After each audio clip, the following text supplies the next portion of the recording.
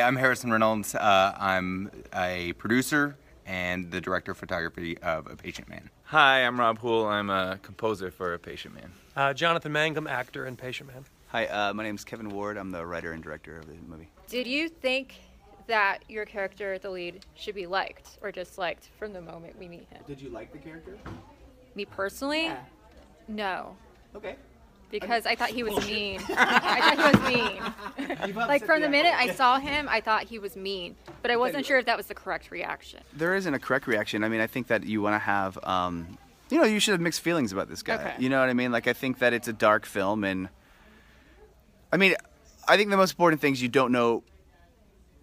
He comes off pretty unreliable, if that makes sense. I mean, you don't want to know where he's coming from too early, and he is a guy who is doing strange things, and you don't really have a very good handle on him. So, so I mean, I hope people like him a little bit, or at least care enough about the character to sort of to hang with the story, ideally. But I mean, that would be the most important part, I think. I wanted to make him kind of boring, but I didn't think you had to like him. But I think you had to kind of maybe feel bad for him a little bit. Sure. If you feel bad for him a little bit, Yeah, I felt that, but then that's the hook. So that by the time you realize what he's actually doing, you feel bad for having felt bad for him, right? Okay.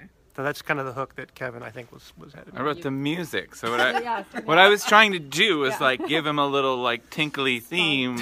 Yeah, perhaps because you kind of just never knew where it was going to go. But there were a few points where I was trying to make you kind of feel for the guy. Don't know if I succeeded, but that's what I was doing. You felt sad? Or, Like, I mean, there's no wrong answer. Yeah, I did. I felt bad for him because his wife died, and he was trying to like get his life going again, and that's what I felt from the beginning of the movie, that we were supposed to kind of root for him. What band were you in, by the way? A few. I was in a band called Dirty Candy. I'm in a band called Before Dawn currently. And do you sing? Yeah. Okay, that's cool. Yeah.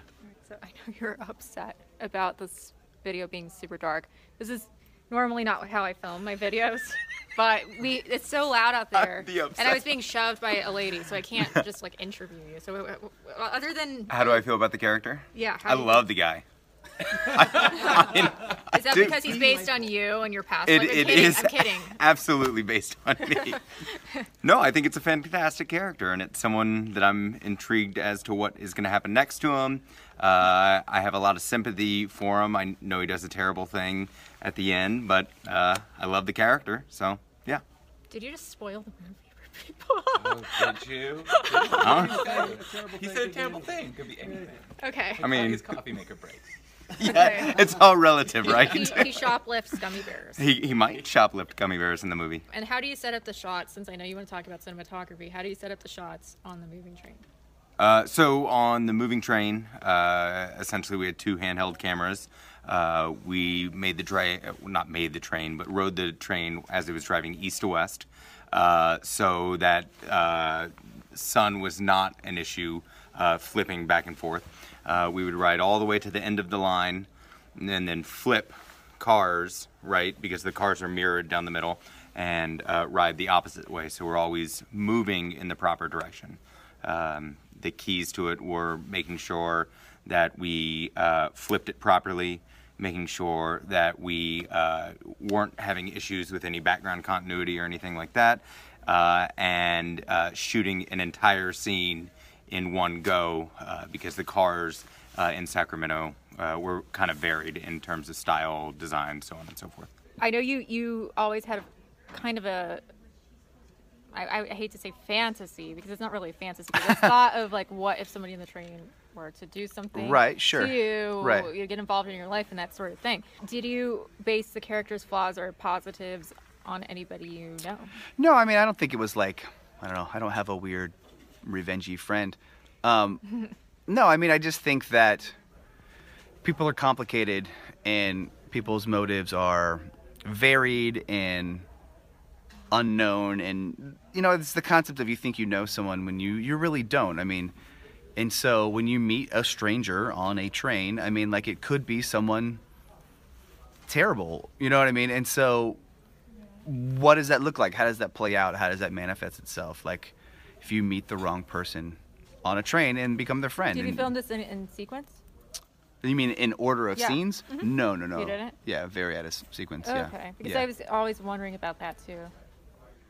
you know, how that would get into the minds of the actors and everything, that they had to go back and forth to the source material and, you know, try to get back in the mood of relating to.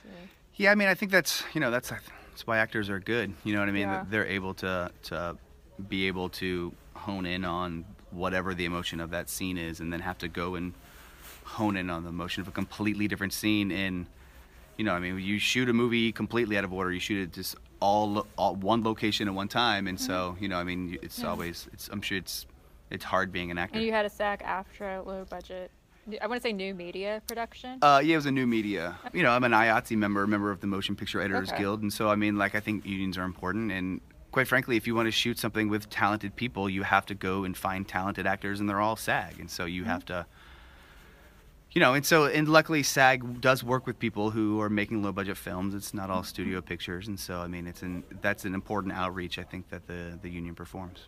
I think one thing that was great is that Kevin we did rehearsals quite a bit. Okay. So that when we got to the set and there was a million things for him to deal with on a low budget production, you know, problems that popped out of the left and right, we had already rehearsed the scenes a bunch. So I felt like I was comfortable knowing that he could go. What did he want from me from body language?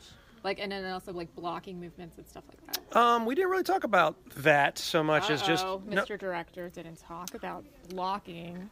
Well, he knew we were supposed to sit. Yeah, it was more about the performance. He's sitting in a chair for 85% of the movie. So, I mean. Well, you know, like body language and movement. We talked about the character, which kind of informed the body language in the movement, and he was just kind of a, you know, he wasn't an exciting person. He didn't have an exciting life. You want him to be very still. Yeah, and especially if you're gonna, sad. if you're gonna be, I forget which actor said it, but if you're gonna be on screen and it's mostly you for an hour and a half, you have to be, you can't be mugging because people will be so over you in 5 minutes. So you have to really tone it down. Like you're every part of this movie. Yeah. So I was toning it down, keeping it small. Just kind of. I have a brother that I love named Philip, and he's a very low energy, low key, just regular guy, and maybe some of that was coming out in that character. For something interesting about the film, I don't live in Los Angeles. I live in the Northwoods of Wisconsin now. I did live in Los Angeles, but I live in the middle of fucking nowhere right now. So I was composing in a basement in the middle of winter and it's negative 30 degrees outside. And the music I was creating was just like from dark skies, darkness everywhere around me. Does your mood come out when you do? You know what I mean? Yeah. Like everybody, myself totally included, does. everybody I meet is like, well, I was hungry today, or I was this today, and like I'm gonna put it on, and then it gets in the mood. Yeah, it totally. It's just like I was just kind of depressed writing the music, you know. So yeah. It came out.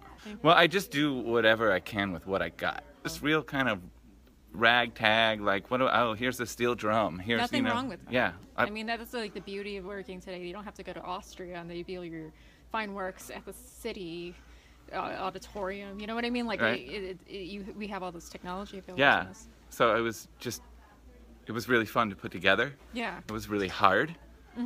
But Kevin gave incredible notes. So I would do a pass of the film. It took like 10 months. Oh, no. I'd do a pass and then get like 10 pages of notes. We were in band together. Okay, that's cool. So he knew how to guide you. But sort of. But he'd be like, do the tinky thing. Oh. And I'd be like, I know what he means. He's a band. He should know better than that. Well, that helps. I think it's a great movie, and it's going to be on TVOD services very soon. The movie will be on Amazon within a month. So, looking forward to seeing you on Amazon. Thank you so much. See you on Amazon. See you on Amazon. Bye.